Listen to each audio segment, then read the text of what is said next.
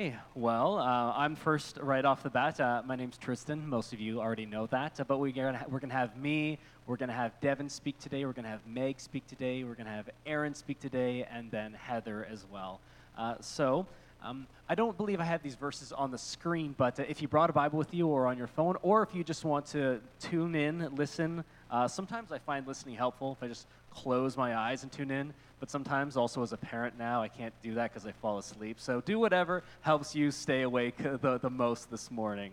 But I am going to be reading from Psalm 37, verses 1 to 7. Do not fret because of those who are evil, or be envious of those who do wrong. For like the grass, they will soon wither. Like green plants, they will soon die away. Trust in the Lord and do good. Dwell in the land and enjoy safe pasture. Take delight in the Lord, and he will give you the desires of your heart. Commit your way to the Lord. Trust in him, and he will do this. He will make your righteous reward shine like the dawn, your vindication like the noonday sun. Be still before the Lord and wait patiently for him. Do not fret when people succeed in their ways, when they carry out their wicked schemes. And I'm just going to quickly read through it again, but only using a couple of the words that appear in the beginning of each line. But just recapping it says, do not fret, trust in the Lord, do good, take delight in the Lord, commit your way, be still, do not fret. And the part that I want to share with you today is a verse that many of us at different parts in our life may be very familiar with. But verse 4, take delight in the Lord, and he will give you the desires of your heart. Now, I don't know if you're like me, but when I was younger, whenever I would hear a verse like that, I would really focus on the second half of it about, what is it that I really want? And it was almost like I was at the center of the orbit, and I was wanting God to orbit around me, thinking, well, if I just, spend more time with God, then he's going to give me all these things that I think that I really need. But as I have had a little more life experience and gone through some things, I've learned that the real emphasis of this verse is on the first half, which is simply take delight in the Lord. There's this, half the time we don't even actually know what our desires are. We don't even actually know what it is that we really want, or even what is really best and going to lead us to a really fruitful and peaceful, God-centered life. And so I find that when we take the time to simply delight in the Lord, that it reorders our desires. It transforms what the things that we actually long for are. And it's the way of taking delight in him is the way of putting him back in the center so that we're orbiting around him and his will, and that he brings those desires to the surface, the things that he really wants to see happen for us. Over time, when people ask me, how do I know what God's will for my life is? I would often say that there's two parts to God's will for our life. There's his general will and his specific will. And his general will is simply that we continue to be transformed to look more and more like Jesus. Like when you don't know what to do, that is what we always come back to. But then specific will, this is the part that everyone always really wants to but what specifically, God? What do you specifically want for me? And we think things of who am I supposed to be with? Where am I supposed to go? What job am I supposed to have? But I've learned that taking delight in the Lord really has to anchor those things, because it's about his presence. Because you could be married to the right person, you could have the right job and live in the right city, but if you don't have his presence, you're not in the will of God.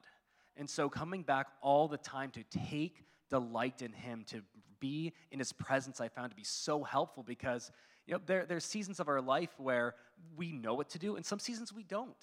For me personally, there's been times in my life where I've been 100% certain that I knew what God was saying to me in that time.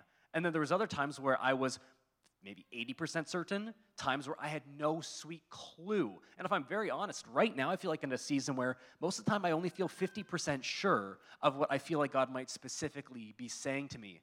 But in those times, and in whatever season we're in, we can always remember to come back to take delight in the Lord. It doesn't matter where you are, or it doesn't matter, how certain you are of the specific thing that God may or may not want for you at this moment. If you don't know, you can always come back to take delight in the Lord. Because when we get, like I said, when we put him in the center of our orbit, then things just start to fall into place when he's in that right place. Amen? Amen. That's what I had to share with you today. I'm going to invite Devon up. He's going to share with us next.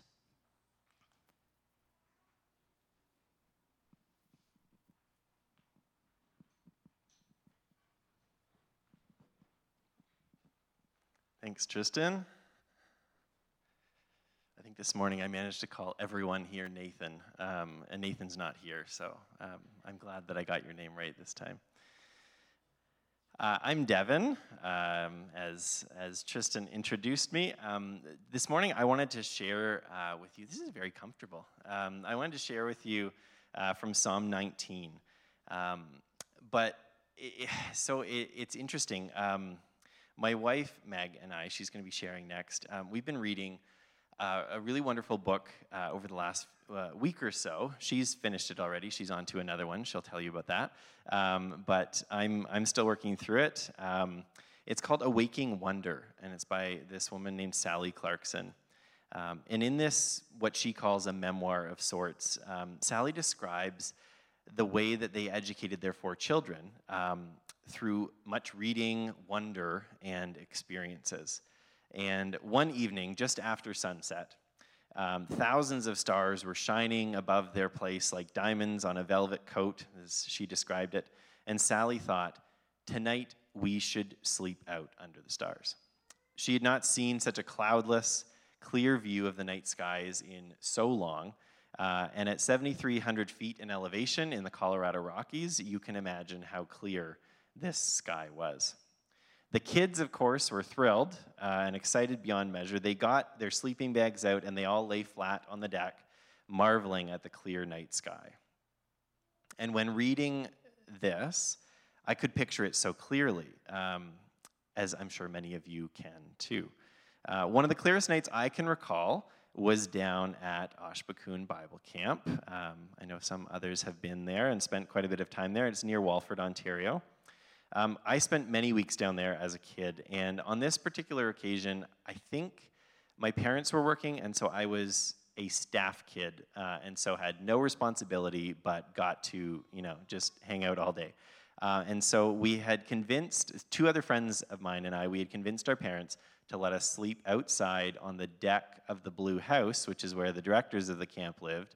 And it was a really cold night, and so I remember, we had our sleeping bags there. I don't actually remember having like anything under the sleeping bag other than the slats of the deck, but as a kid, that's comfy too, I guess. And I remember waking up at about 2 in the morning, and all the lights were off at camp, and the sky was just lit up with stars, with the Milky Way. It was just unbelievable. And one of my other friends was awake at the time, and I just remember commenting on how amazing it was before, falling back asleep. And when Sally and Clay, that's her husband, and their 4 kids were lying out under the stars, their oldest daughter, Sarah, had said in a soft voice, kind of from the darkness, David wrote that the heavens are declaring the glory of God. And this brought several Psalms to mind, but I wanted to focus on Psalm 19 this morning. So I'll read that to you now. The heavens declare the glory of God, and the sky above proclaims his handiwork. Day to day pours out speech, and night to night reveals knowledge. There is no speech, nor are there words, whose voice is not heard. Their voice goes out through all the earth, and their words to the end of the world. In them he has set a tent for the sun, which comes out like a bridegroom leaving his chamber, and like a strong man runs its course with joy. Its rising is from the end of the heavens, and its circuit to the end of them, and there is nothing hidden from its heat. The law of the Lord is perfect, reviving the soul. The testimony of the Lord is sure, making wise the simple. The precepts of the Lord are right, rejoicing the heart. The commandment of the Lord is pure, enlightening the eyes. The fear of the Lord is clean, enduring forever. The rules of the Lord are true and righteous altogether. More to be desired are they than gold, even much fine gold. Sweeter also than honey, the drippings of the honeycomb. Moreover, by them is your servant warned. In keeping them there is great reward. Who can discern his errors? Declare me innocent from hidden faults. Keep back your servant also from presumptuous sins. Let them not have dominion over me. Then I shall be blameless and innocent of great transgression. Let the words of my mouth and the meditation of my heart be acceptable in your sight, O Lord, my rock and my redeemer. Obviously, the beginning of that psalm just speaks to that encounter, being out under the stars and really just seeing them declare the glory of God. There's another psalm, I think it's in 148. Let me just quickly see here, where it says, "Praise him, sun and moon. Praise him, all you shining stars. Praise him, you highest heavens, and you waters above the heavens." There's just so many psalms that speak about creation, declaring the glory of God. So, probably more than a decade ago, I saw this sermon that Louis Giglio had done. I think it was either in his Indescribable one or in one called How Great Is Our God, both obviously songs by Chris Tomlin.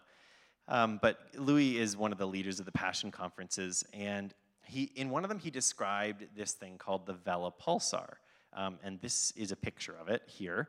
And this is a radio, optical, X-ray, and gamma-emitting pulsar, essentially a star that has gone through a supernova and is now orbiting on its axis very quickly. And so this is about 1,000 light years away from Earth, and it's only about 12 miles across, but we were able to kind of get this shot of it.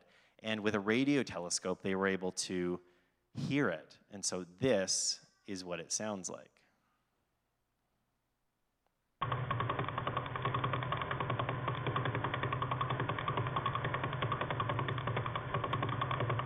Now, I'm not very good with Morse code, and I don't know that it's necessarily saying anything so specific, but might it be declaring the glory of God? You know, we can hear this from 1,000 light years away, this noise that is just going out into the entire universe, just everywhere. And Louis, in that first sermon, when he describes it, he's like, do you think it might be saying, like, God is really big? No, like, even bigger than that. Like, no, you have no idea. He's just so huge, you know, and he just kind of goes on and on in this. But, you know, you see, there is just so much to see. We often, you know, I think throughout the ages, there has been this battle between science and the church that I don't understand, because the more we learn about science, the more we learn about the world that we live in, the more that it declares the glory of God, and it's just so incredible. But we see a thing like this Vela Pulsar that is just going out there and declaring this throughout the universe. But all of creation really is declaring God's glory, but we were created for that specific purpose, to be in relationship with him and to bring him glory. And this psalm encourages me, and it reminds me to, you know, wonder at things around us and point out the creation around us and God's goodness in that creation to my own kids as we explore the beauty around us. And that's really what I wanted to share with you this morning. So Meg is going to come up, and I am going to go back and trade off the kids.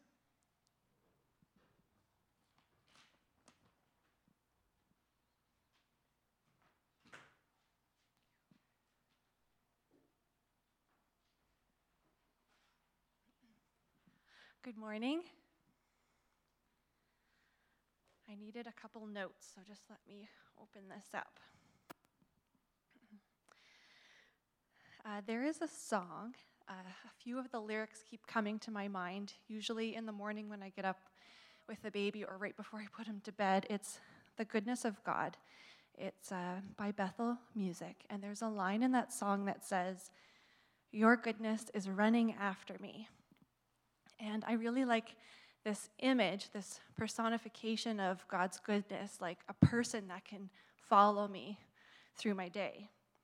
And David actually does a similar thing in Psalm 23.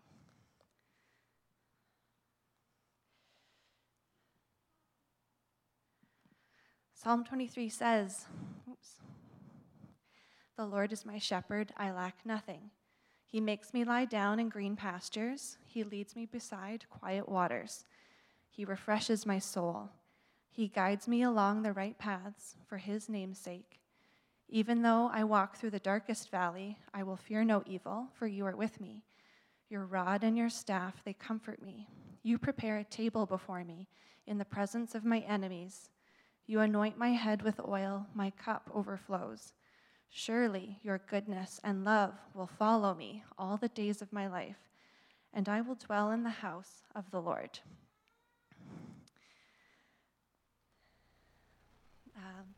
I have experienced some dark valleys, some dark days and nights, I think especially in the last 3 months when the short nights and long days start to sort of pile up on you.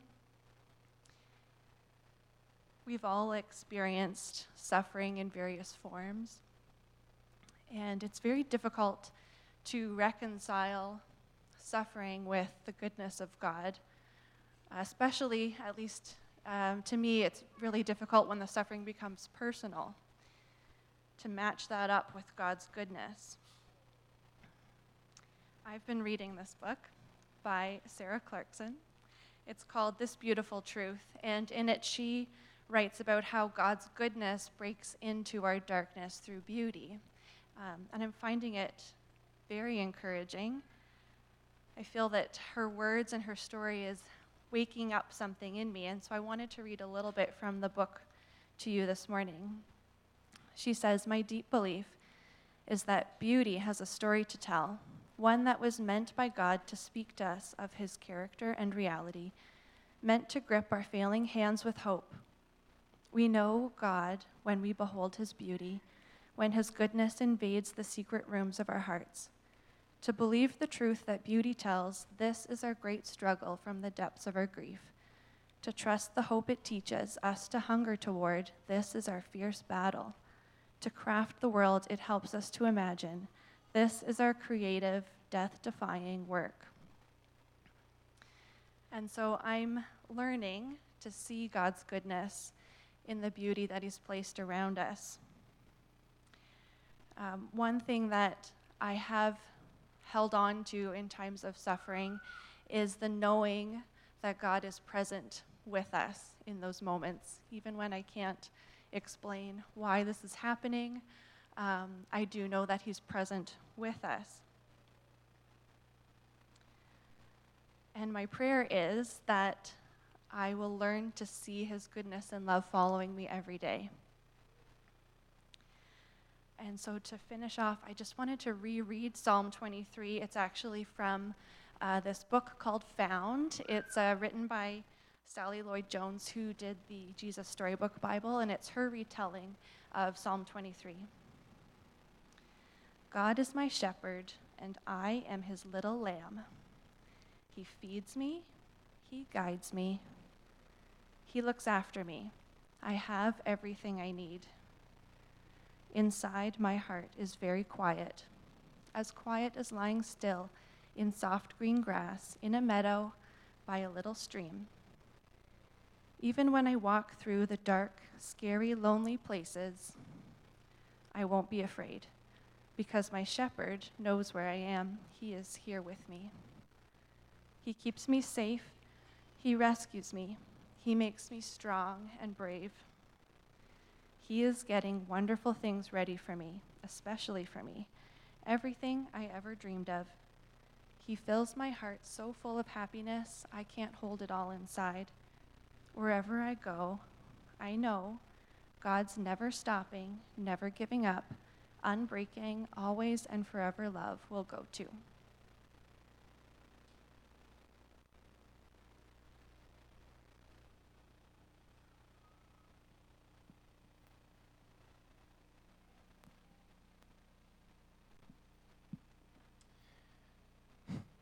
Hey everyone. For those who don't know, or maybe to serve as a gentle reminder, my name's Aaron, not Nathan.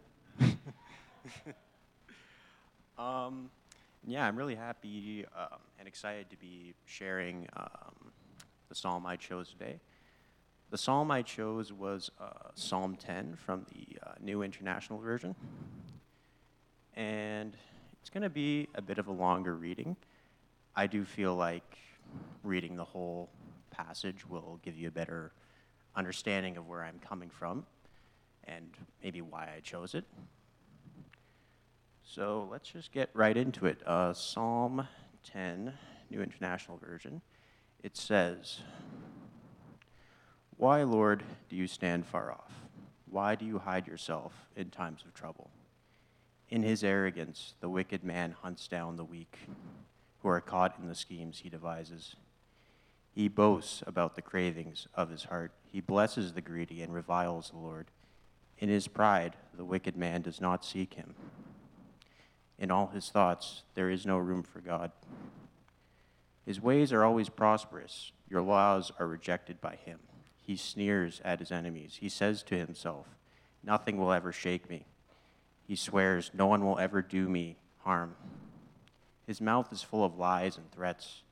Trouble and evil are under his tongue. He lies in wait near villages. From ambush, he murders the innocent. His eyes watch in secret for his victims. Like a lion in cover, he lies in wait. He lies in wait to catch the helpless. He catches the helpless and drags them off in his net. They fall under his strength. He says to himself, 'God will never notice.' He covers his face and never sees. Arise, Lord. Lift up your hand, O God. Do not forget the helpless. Why does the wicked man revile God? Why does he say to himself, 'He won't call me to account'? But you, God, you see the trouble of the afflicted. You consider their grief and take it in hand. The victims commit themselves to you. You are the helper of the fatherless. Break the arm of the wicked man. Call the evildoer to account for his wickedness, that would not otherwise be found out. The Lord is king forever and ever. The nations will perish from his land. You, Lord, hear the desire of the afflicted. You encourage them. You listen to their cry, defending the fatherless and the oppressed, so that mere earthly mortals will never again strike terror."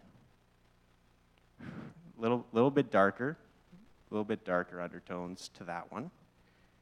You know, you can feel like this passage might be a little bit more, again, dark, ominous, maybe pessimistic throughout. And I feel like maybe that's why it called to me, sort of like the angsty teenager I have within me, maybe that we all have within us. But yeah, again, that's why it sort of spoke to me. I'm more of like a glass half empty kind of person as it is. I can find it kind of tough to be positive. You know, my favorite team is down a few points. You know, it's over. It's over. They're only down 1 point. It's already like the game just started. I'm already like, you know, a little bit flustered. But, you know, I feel like the things that are described in this passage are still super relevant today, you know. Especially with you know, the constant news and social media cycle. You know, we kind of get this pouring of just like negativity we see, you know, whether it's like the war in Ukraine that's happening right now, or maybe you'll see, you know, a horrible story of like, you know, some evil people in this world, right? And, you know, it can be hard to sort of remain positive when you see all this happening day to day. It's very hard to sort of escape that cycle. You know, it reminds me of a joke where it's like the news is basically a bunch of people saying good evening or good morning and then giving you a list of reasons why it's not that.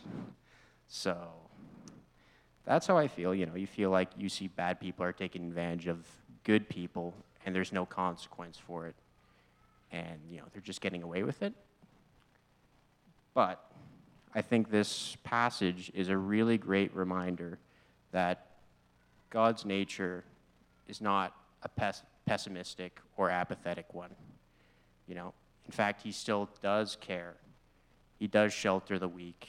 He cares after the orphans, and he cares about the good people in this world, and he's a defender of them.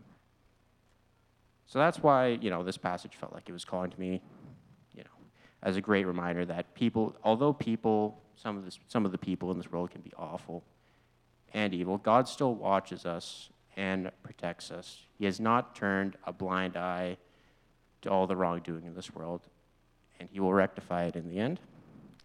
We recently talked about this at our young adults group, that our God is a God of justice, and that in the end, everything is going to be made right. So yeah, it felt really reassuring when I read this verse, because it was sort of resonating with some of, those pessimistic feelings I had, but it gave me a lot of hope going forward, that God does still care for us, and that, wrong is not going to go unpunished. So yeah, thanks for listening, guys.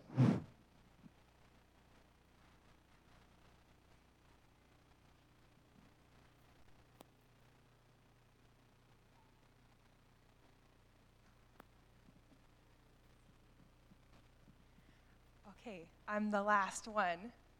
And when I came in this morning, Tristin said, there's the first and there's the last spot available. Which one do you want? And I said the last, because I figured some family members might straggle in. But Tristin chose the same Psalms. So I probably should have gone first. As soon as you started talking, I was like, but that's great. I think that's probably a sign that this is a verse that has resonated with a lot of us here. So I was trying to think about what Psalms I wanted to choose, and the one that came to mind was one that was very important to me when I was 18 years old and living in Kenya with an aunt and uncle who were lifelong missionaries there. I had gone over in my second year of high school, and I had a lot of time on my hands, and my aunt and uncle just needed to put me somewhere to give me something to do. So they said, why don't you go and spend some time at this school?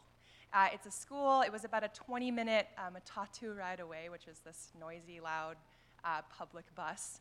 And so they said, go there, just spend some time there, just basically trying to occupy my time. And this school was a school for children who were missing at least one parent, oftentimes were orphans, and could not afford education. So education in Kenya is free, but you also have to be able to afford the books and the uniforms. So if you're so poor that you can't afford the books and the uniforms, there are some schools like this one where you could go. So these children were the poorest of the poor, a lot of refugees from Somalia, from Sudan, and then a lot of children who had lost parents to HIV or different ailments. So I went, spent some time there, and this was the first time as an 18-year-old I'd ever seen poverty. And so at the time I was reading through Psalms, and this verse really struck me. So I'm going to start at verse 3. So Psalms 37, verse 3. Trust in the Lord and do good, then you will live safely in the land and prosper. Take delight in the Lord, and he will give you your heart's desire. Commit everything you do to the Lord. Trust him, and he will help you. He will make your innocence radiate like the dawn, and the justice of your cause will shine like the noonday sun. So the words that grabbed me at this time when I was 18 was innocence and justice. So these children were so forgotten. They were so forgotten. They were forgotten by their home countries. They were forgotten by society. There was no place for them. And the school they were in was so dilapidated. It had started by a Presbyterian church. But then quickly, leadership left, and all that was really left standing was the bones of this church, no windows, no doors. And an Irish church had come in a number of years ago on a whirlwind short-term missions trip and donated some monthly salaries to a few teachers and a couple of interesting ideas they had for sustainability. So when I was reading this verse again, 12 or 13 years later, I was looking at that word innocent. And the version I read is the New Living Translation. So I thought, okay, innocent's an interesting word. We don't see it that often in the Psalms, and innocent is kind of problematic, because who really is innocent? But man, these children are innocent. So when I was looking at the different translations, one of the translations of that Hebrew word is naive. I was like, oh, interesting. So something about this school, the Irish church had come in for 1 week, and maybe you guys have heard similar stories of this who have done missions. They had built a fish pond, they had built a rabbit hutch, and they had put in a chicken coop, and then left. Well, the fish pond, thank you. The fish pond the fish died almost immediately because there was no oxygen being pumped into the pond. And so in this young children's play area was this green, slimy drowning hazard with no fish. And I remember the kids pulled me back there, and they were like, check this out. And they were just beating frogs with a stick. And I was like, oh, my word. This is not what was intended, right? And then I went and looked at the rabbit hutch. No rabbits. I asked the caretaker what had happened. Fungal infection wiped out the rabbits almost immediately. Then we went and looked at the chicken coop, which was beautifully built. No chickens. I said, well, where are the chickens? I said, well, no one stays here overnight, so who put the chickens in the coop? Nobody, and they all ran away. So there's this idea, this idea in this verse, this word innocent was hitting me in a new way. Naive. And it does shine like the dawn. When you go in as somebody from the outside and you see a problem and you want to fix it, but you just fail so hard, that is just innocence and naivety shining like the noonday sun. And so I had my own experience with this. I was spending a lot of time there, and I was just thinking, oh, the foolish Irish. They don't know how to help, but I do. So at the time, we were giving health checks to these students, and there was one little boy who was severely underweight, and clear he was very ill. So we took him and his mother to the hospital, and we got them an HIV test. And sure enough, they were stage 3 HIV, both Stephen and his mother, Rebecca. So amazingly, there's great resources available for those who have HIV in Africa due to the Bill and Melinda Gates Foundation, free antiretroviral medicine, and then along with that, a month's supply of food refilled every time you go back. Wonderful. We got this set up, and like many children in situations like this, loved soccer. And the soccer ball that Stephen was playing with was a bunch of plastic bags wrapped up in a tight ball tied together with twine. And so, rough day, HIV is a very stigmatized illness. A lot of people will refuse to get tested just because the stigma of having that label can be more harmful than the treatment itself. So Stephen and Rebecca were having a tough day, obviously, and I said, well, you know what? I'm going to get you a brand new soccer ball so you don't have to play with a garbage ball anymore. And so we went and we got one, and brand new, shiny white. And I got him a brand new soccer outfit in this royal blue with these beautiful high socks, and sent him on his way. A couple weeks later, I went back, and Stephen was out in the yard playing with the garbage ball again and his friends. So I said, Stephen, where's the brand new ball? And he shushed me. And he said, follow me. He brought me down the road to his house, a small tin house, and under his mattress, covered in clothes, wrapped up tightly, was his uniform and his ball. Because what I had done inadvertently is put a target on Stephen. He suddenly had a very valuable thing that nobody in his community could afford, and he had to hide it, because who knows what would have happened to Stephen if he was playing with that out on the playground. Again, just so naive to what the actual needs of these children are. And I just want to finish up. So there is lots of interesting evidence about short-term mission trips. One researcher who looked at a bunch of short-term mission trips from America that came to Honduras after Hurricane Mitchell, this group went, built a bunch of houses in 1 week, rushed out. What they found was short-term missions like this, there's a metaphor. It's like tying a sapling over.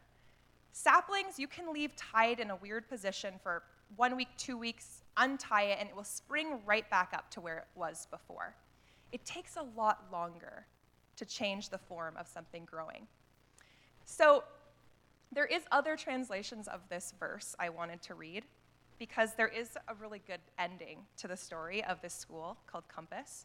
So I'm just going to switch over to NIV. Okay. Commit your way to the Lord, trust in him, and he will do this. He will make your righteous reward shine like the dawn, your vindication like the noonday sun. So I really liked the word righteous over innocent, because righteousness has a lot more richness behind it. So after I left, a group of women came from Canada, from Sault Ste. Marie. Maybe some of you know the name Tumaini, Africa. They have now been working with Compass for 10 years. They have developed deep relationships and friendships with the leaders of this school. They have supported the students through graduation. They have poured in time and effort and built relationships with the people and the children at this school. This school now supports over 300 children. It's tripled in size. And they have a deed to a property. And they're doing all sorts of amazing things, not just at the school, but in the community. So again, back to this idea of a tree. It takes a lot longer to grow and change things than a week. And the things that change situations are not money, are not support, are not just being hands-off and far away. It's relationship, which I think is what we've seen through Christ in our lives. So I just wanted to share that, and that psalm was and still is very important to me, but also has changed, and it looks different to me 10 years later than it did then. So we have one more word from Meredith, and then I think we are going to wrap up with a few more songs.